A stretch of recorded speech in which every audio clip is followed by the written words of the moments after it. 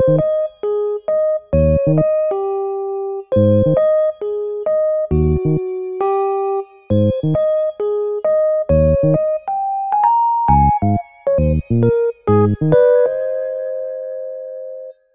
to the To Read List. I'm Bailey, and this is a podcast where I attempt to get through the 141 unread books on my shelf. With me is my friend Toby. Hey. My brother Andrew. Hello. And my husband Dylan is our sound recordist. Now with his own microphone. I just want to congratulate everybody. Andrew has been dutifully keeping track of all of our downloads and our Instagram followers, and we've passed, I haven't checked it recently, but we passed 500 downloads. What? And 100 Instagram followers. Yay!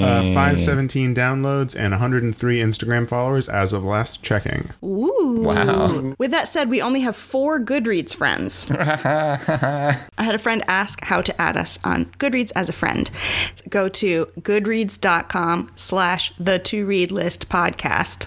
You will see us, click follow, click friend, and then you can follow our reviews. Besides that, guys, I made a promise last time that I would not buy any books. It lasted for a week and a half. I think my immediate reaction was, I don't believe you, so I feel justified.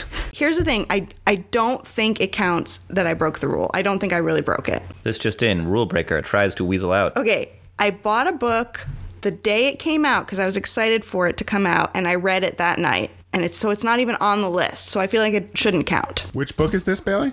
This book is called Kid Gloves by Lucy Knisley. It's a graphic novel, and I've read not all of her, but most of her other graphic novels. And this one is about her struggles with infertility and trying to have a baby. And it's a graphic novel. I read it in 2 hours, and it's amazing. I just have one question: was it worth it breaking your promise to not only your husband and your brother, me, your good friend, and all of the followers that you swore that you wouldn't buy any more books? Was it worth it? Well, I think it was worth it because then I started creeping on the author's Instagram, and she has some really cute videos. And there's one that I can't stop watching.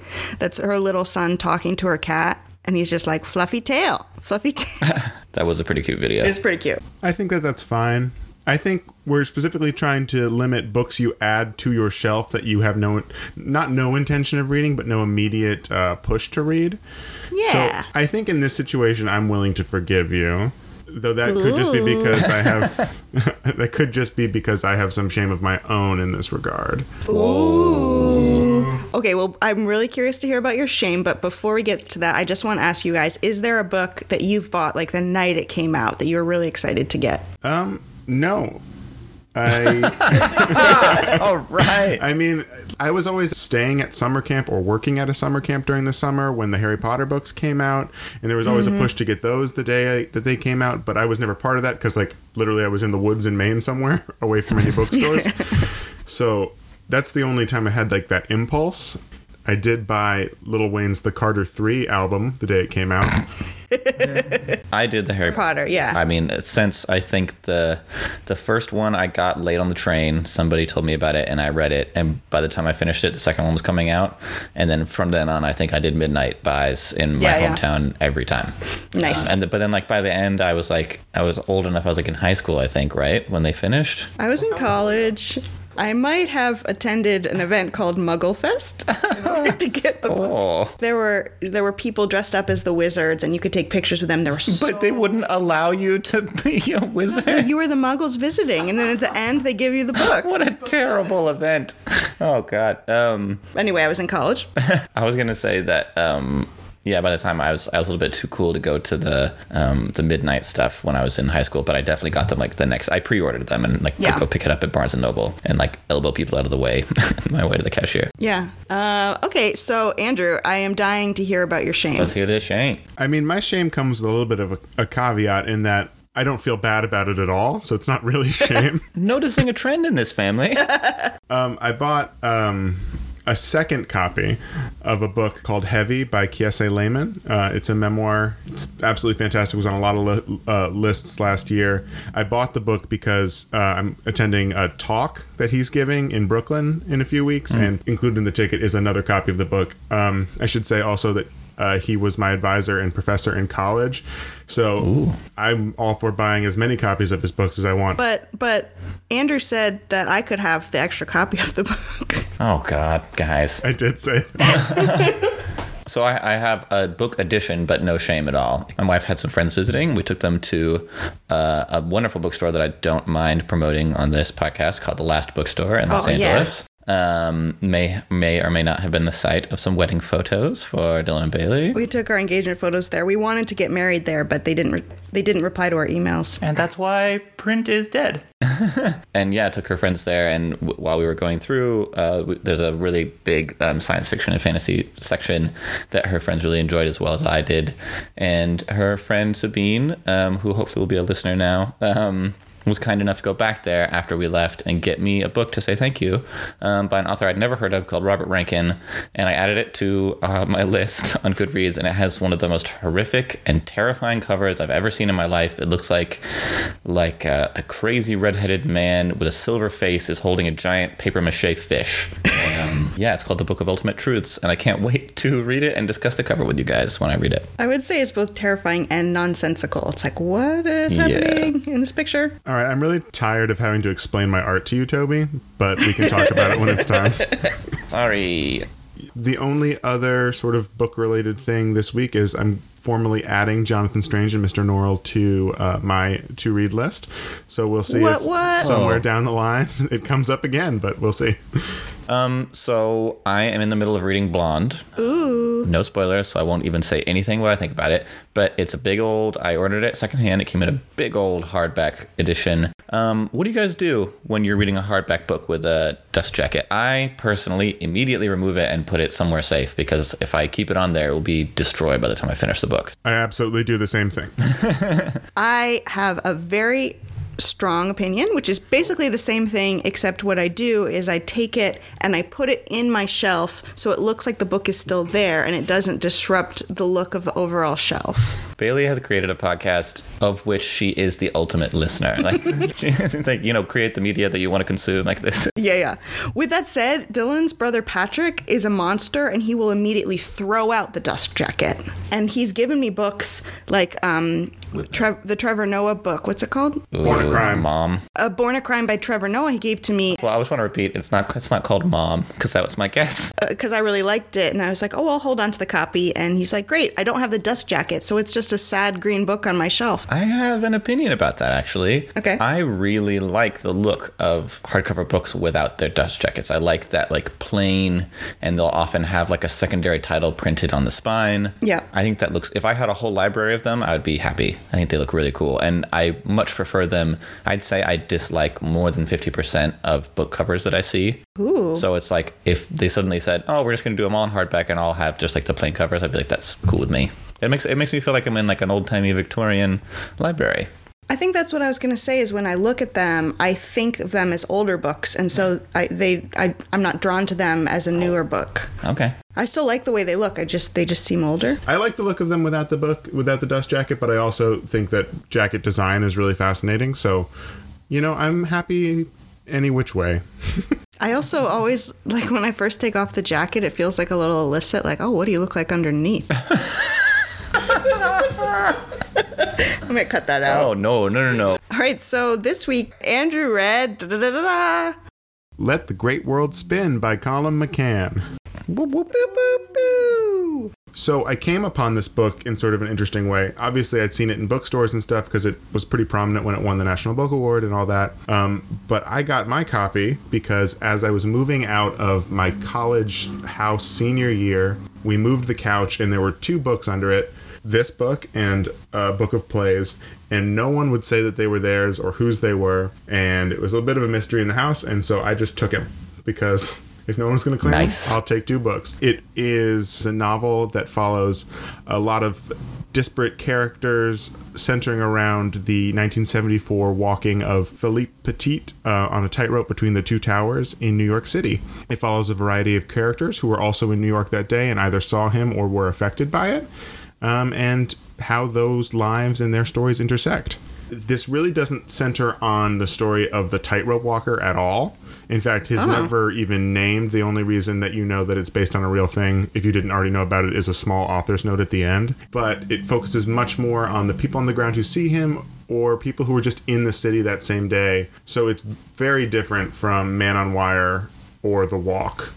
And actually, so because I was already familiar with the story, I'd seen and really enjoyed Man on Wire, I was a little hesitant about this book, and sort of that's part of why I'd put off reading it, because I thought it was going to be just a fictionalization of that story by this random author.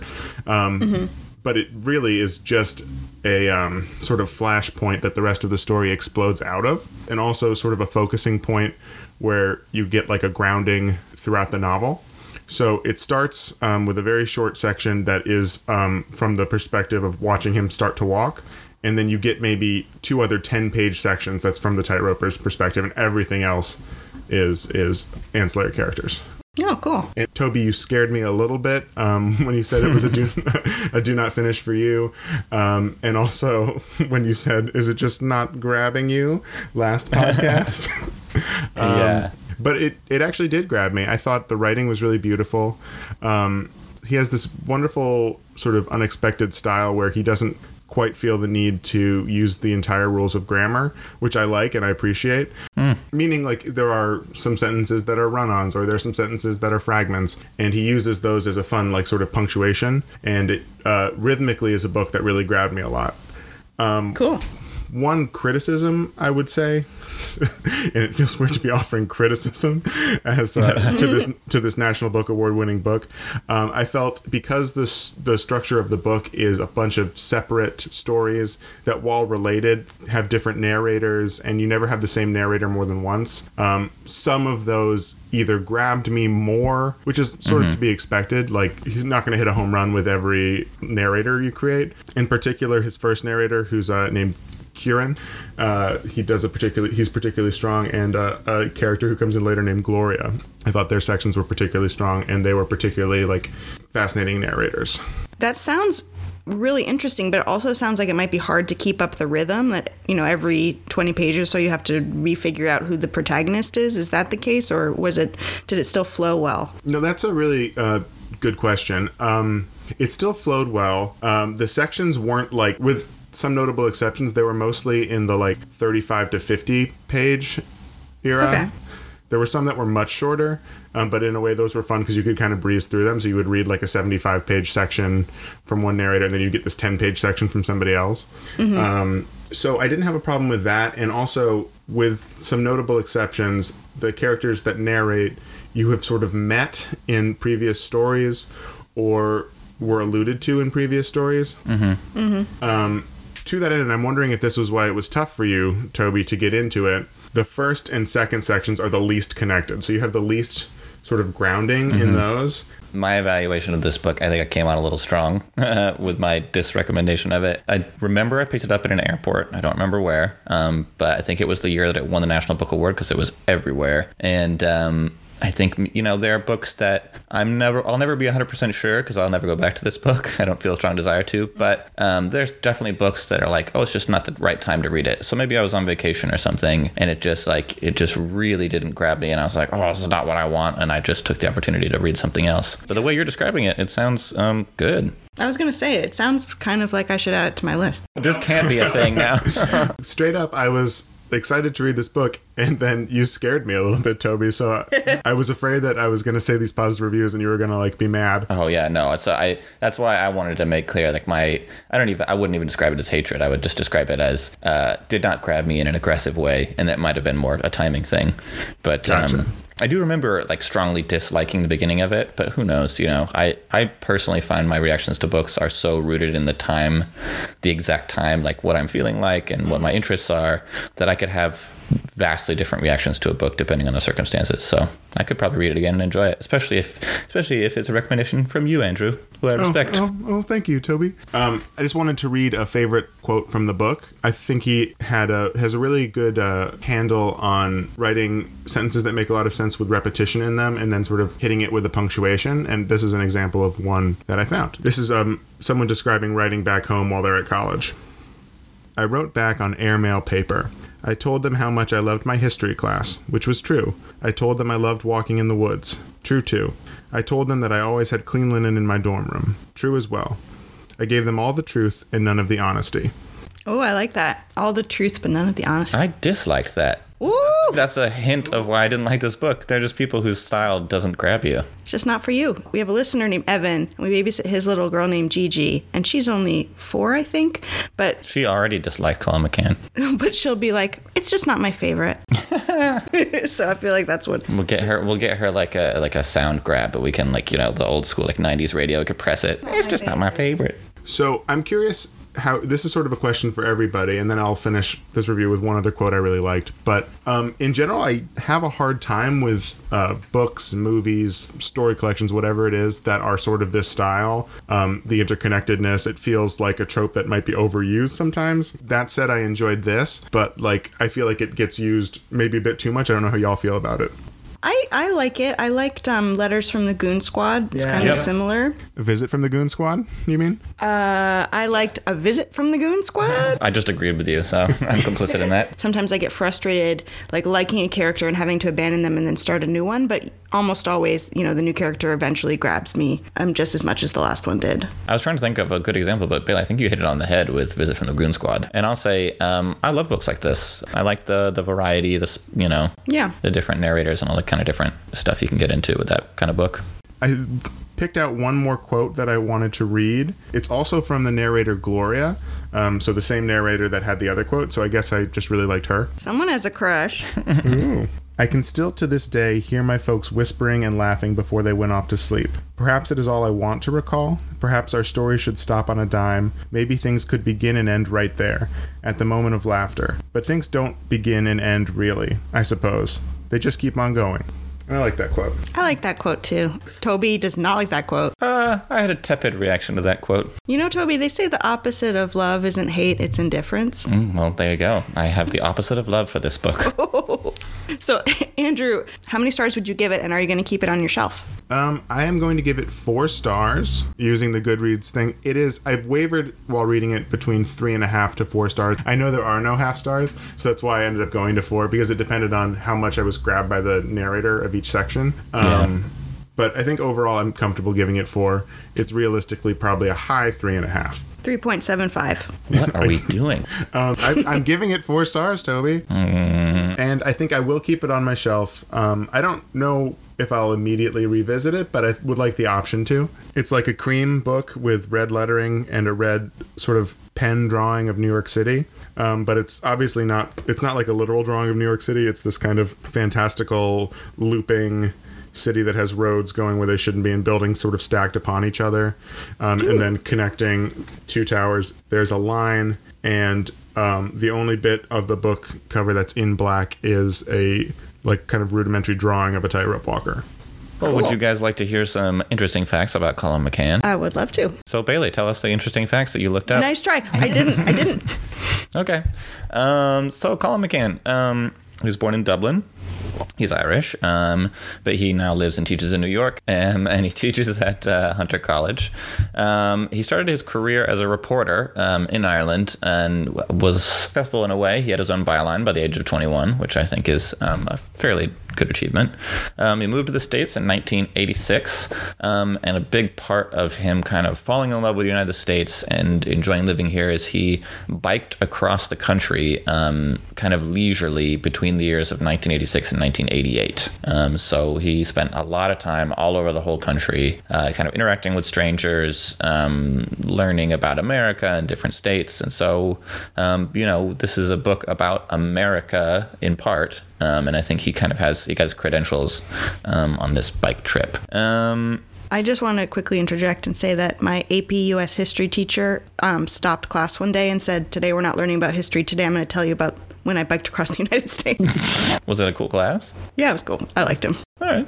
Anyway. So let's see here. Oh, Andrew, would it surprise you to know that Colin McCann says that all the characters in the book stemmed from Corrigan, that he was the first and the true heart voice of the book. Was that surprising to you? First of all, nothing surprises me. I'm made of stone.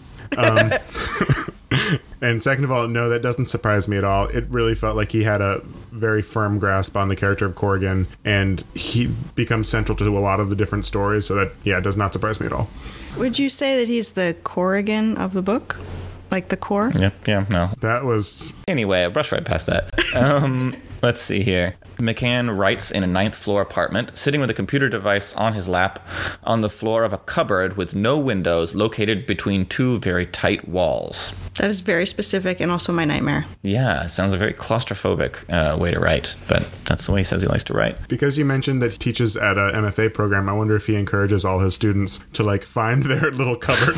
He's like, all right, so today class is going to be searching this building to find a cupboard to write in. Last little fun fact I have is that McCann worked for a long time and then abandoned a follow-up to Let the Great World Spin.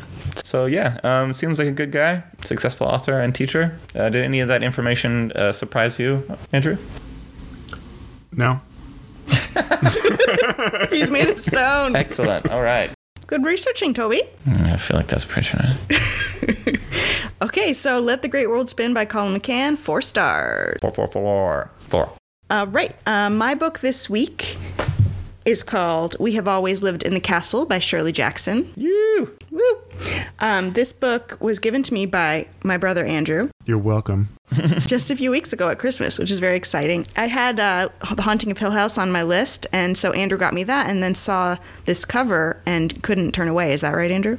I wasn't going to buy it, and then I saw this cover, and I thought, yeah, I'm going to get that. It is a cool cover. It is a really cool cover. It looks like a pencil drawing or like graphite or something. Mm-hmm. Yep. It's got the main character front and center holding her cat. Name character named Mary Cat Blackwood. And behind her is her sister Constance, who's the secondary character. And then around her are all these creepy people like yelling and jeering and sticking their tongues out. And those are, I assume, the townspeople. But they almost, when I saw this without knowing what it was about, I thought they were ghosts. Yeah, they look very scary and very unpleasant. But it's a great cover.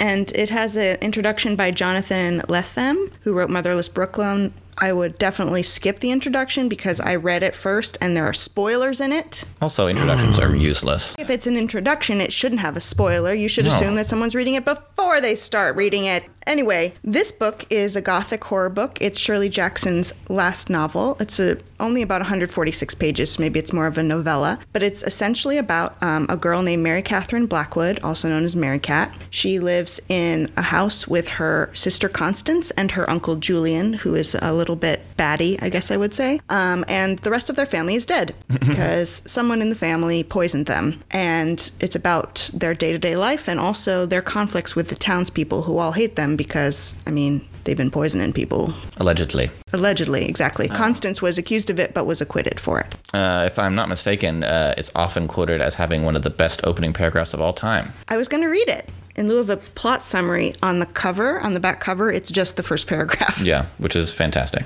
Okay. I'm going to say it in like a creepy little girl voice. Is that not your normal voice? What? Nothing? Okay.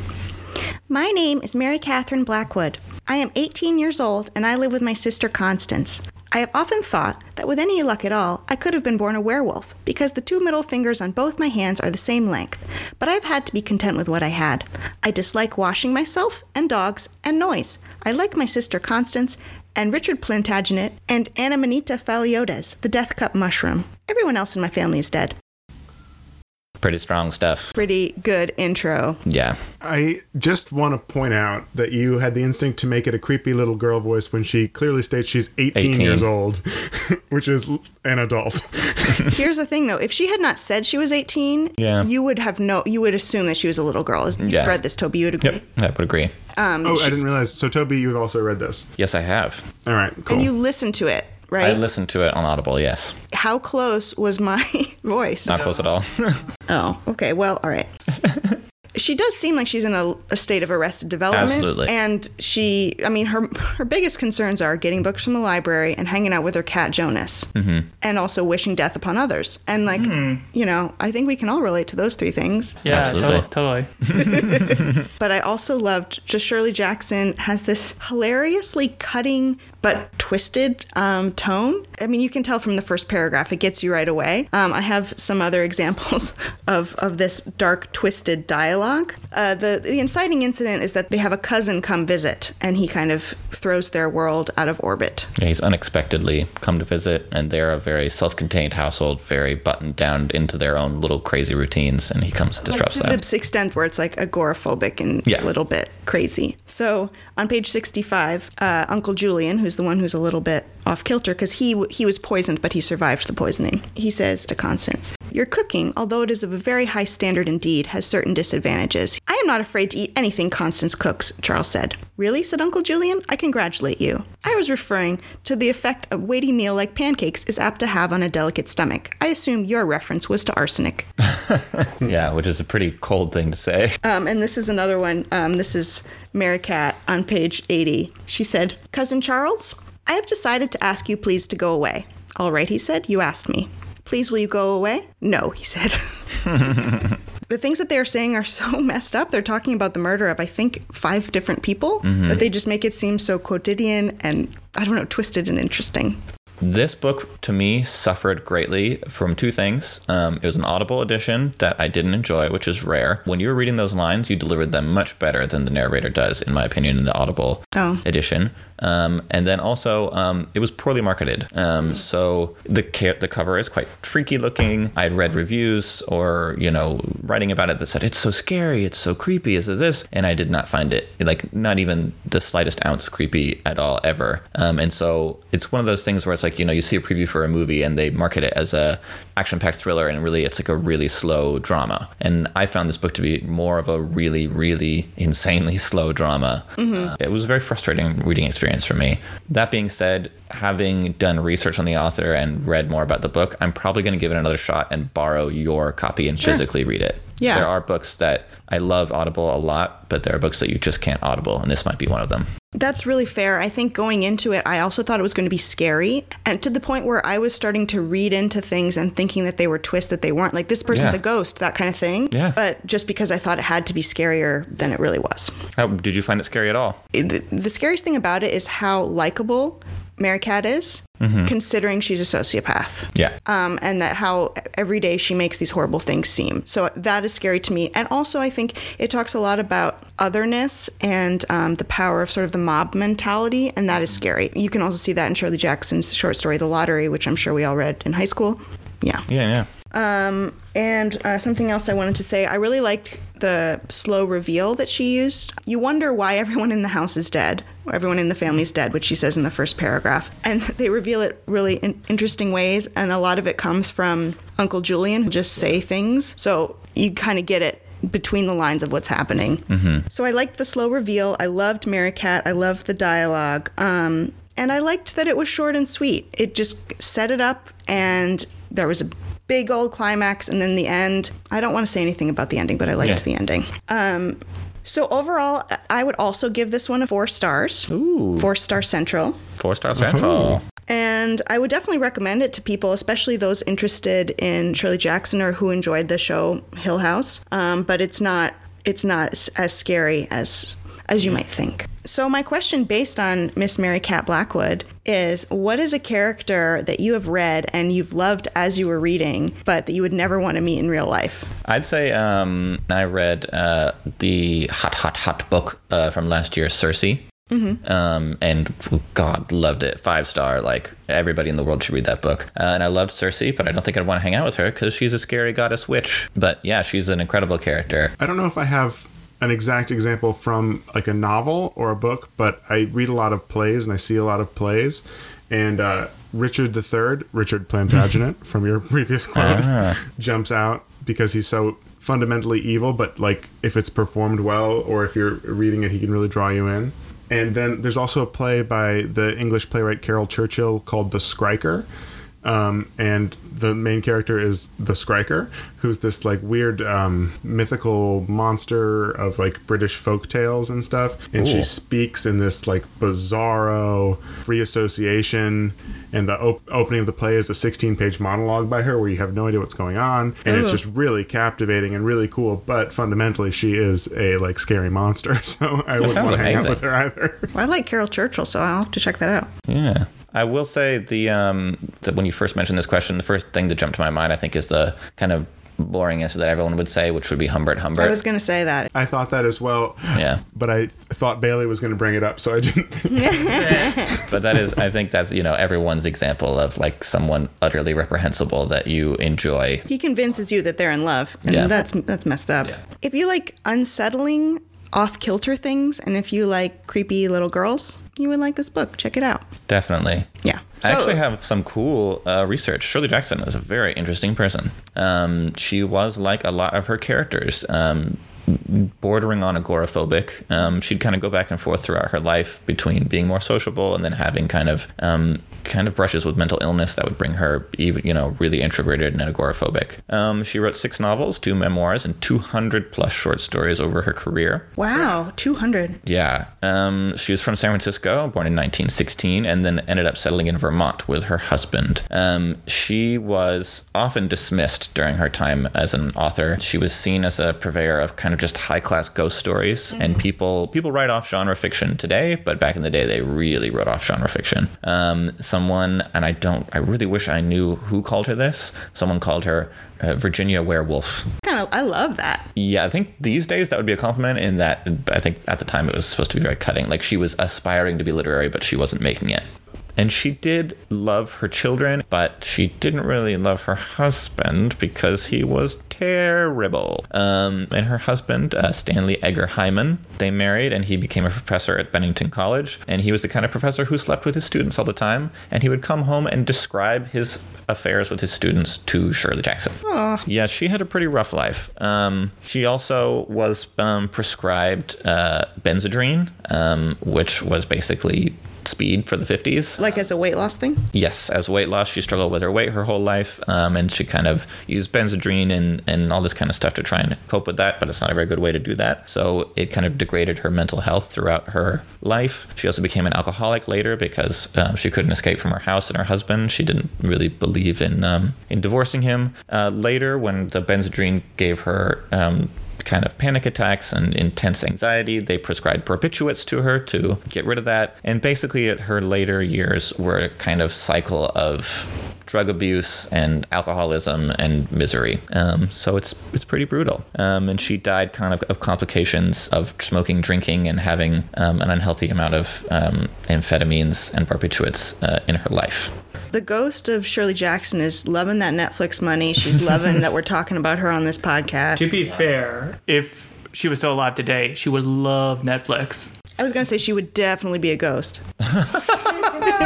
Yeah, I think these days she's much more widely respected, and this is a book that was published in 1962 and is in most bookstores now, I'd say. So that's a big deal. And her husband's books, which were well reviewed at the time, basically are totally forgotten now. Haha. Like basically eventually revealed to be a real jerk. This was how much time did you spend researching? I spent a while. I might have been very ashamed at my previous crappy research, so I wanted to right the ship. Excellent. All right, so Andrew, my understanding is you have a game for us.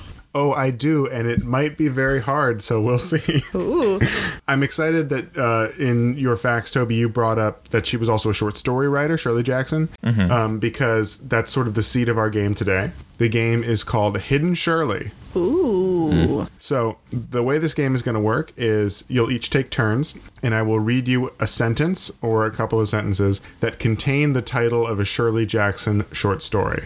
Ooh, okay. All right, are you with me so far? This sounds hard. I'm excited. Yeah. After I read it, you can guess what the title of the short story is. If you do not get it right, the other person will have a chance to steal that point. Got it. Okay. And the person with the most points after you each have 3 turns wins. Does that make sense? Makes sense. Okay. All right. So Bailey won last week. So would you like to go first or second? Second, please. Are you in any way Bailey, Toby? Then I would like Toby to go first. What? No. Here's the first one. After you, my dear Alphonse, I said as he stepped deeply in the shadow of the evening. I'm going to say the shadow of the evening. Toby, that is incorrect. Bailey, would you like to steal? Steal. My dear Alphonse. I'm going to give Bailey a half point here because the answer is after you, my dear Alphonse. Oh. Okay. Oh, so All right. Half point Bailey there. Half point. Now, Bailey, here's your turn. Okay. Nothing much in the mail today. Got a letter from Jimmy, a mysterious envelope, and a few bills. I'm going to say a letter from Jimmy. I'm going to give you another half there because it is got a letter from Jimmy. Ooh. So you're up to 1 whole point. But I almost said a mysterious envelope. Yeah, I thought was going to be my steal. Yeah. But I think we're getting a more of a taste of what her actual titles are like. Yep. We'll see. All right, Toby, here you are. I couldn't make myself look back at Jonathan as I walked away down the darkening street, afraid I'd turn to a pillar of salt, or worse, run back to him. Oh, I'm going to say A Pillar of Salt. That is correct, Toby. Yes! Good one. Bailey, it's time for your second one. Right now, Toby has 1 point and Bailey has 1 point as well. That's right. Eat it. All right. I spent the long afternoon tending to the flower garden, which was hopeless after months of drought. Tending to the flower garden. You will get another half point for that, Bailey, because it is just flower garden. Oh, man. Okay. All right. The following two are the hardest. Okay. So, here we go. I went to the movies, a favorite afternoon activity, with all the old friends, John, David, Elizabeth, and Theo. I'm going to say With All the Old Friends. That's incorrect. Bailey, would you like to steal? I would like to steal. I know that Theo is a character in Hill House, so I don't think it's that. So I think it's I went to the movies. Nope. The answer is just Elizabeth. Oh. Yeah, okay. And now, Bailey, for your final one. I passed candy out to each of them in their costumes. The cat, the witch, the ghost, the mermaid, while trying to aim a kind smile at their tired mother. The mermaid? No, Toby, would you like to steal? Yes, Candy. Nope, you're both incorrect. It is the witch. Oh, I was close. You were close. Too obvious. So Bailey wins with a point and a half. 1.5. Do you want to know what the tiebreaker would have been? Yes. Charles. Of course the Tooth Fairy will come. Charles, of course. The Tooth Fairy. There are 3 titles of a Shirley Jackson book in that sentence. Charles is one, of course is one, and the Tooth is one. Oh. So 2 more points from me, So I and I figured win. that would be fun if there had been a tie, but you guys need to be better to make that happen in the future. Game, though, Andrew. Good game. Very difficult Thank you. game. And guess what it's time for? The Choosening. I'm very excited. Excitement acknowledged. Thank you. Okay, for Andrew, you have number 32, Giovanni's Room by James Baldwin. Ooh. Oh, that's very exciting. I'm very excited to read this book. Okay, what's mine? What's mine? And Bailey has number 49, The Hunchback of Notre Dame Ooh. by Victor Hugo. That's a brick. Oh, no. So Bailey, how are you feeling? I'm feeling like, why did I put this on the list? Well, I'm glad I had a short one last time. And you read Jonathan Strange and Mr. Norrell, which was similar length, if not longer, right? Yes, but this one was published in 2004. That's not right. Somebody gave this to me in 2005. It says 05. So I've had it. To you. My friend Lindsay. Okay. It says, in honor of Froggy a Go-Go Land, that's me going to France, a true French classic. Why don't you read it and let me know what happens? It's been 14 years, Lindsay, and now I'm going to read it. Yeah. Seems like nobody wants to read this book. Even this person who gave it to you is like, read it and tell me what happens. This is to me an example of like the perfect reason for the creation of the podcast. I feel like you never would have read that book. You're totally right. But you would never have gotten written of it because you're like, I'm not going to get rid of the Hunchback of Notre Dame. That's exactly right. Notre Dame, sorry. We'll see how it goes. I don't want you to be mad at me, but Giovanni's Room is 169 pages. Well, this is why I'm doing the podcast, you guys. Love it. Okay, well, thanks for listening to The To Read List. If you'd like to get in contact with us, you can email thetworeadlistpodcast@gmail.com. Follow us on Goodreads at goodreads.com/thetworeadlistpodcast. We're on Facebook and Instagram at The To Read List Podcast and on Twitter at To Read List Pod. Thanks to Toby and Andrew for co-hosting the podcast with me, to Dylan for sound recording, and to Miss Jillian Beth Durkee for composing our intro song. See you in 2 weeks. Happy reading. Books.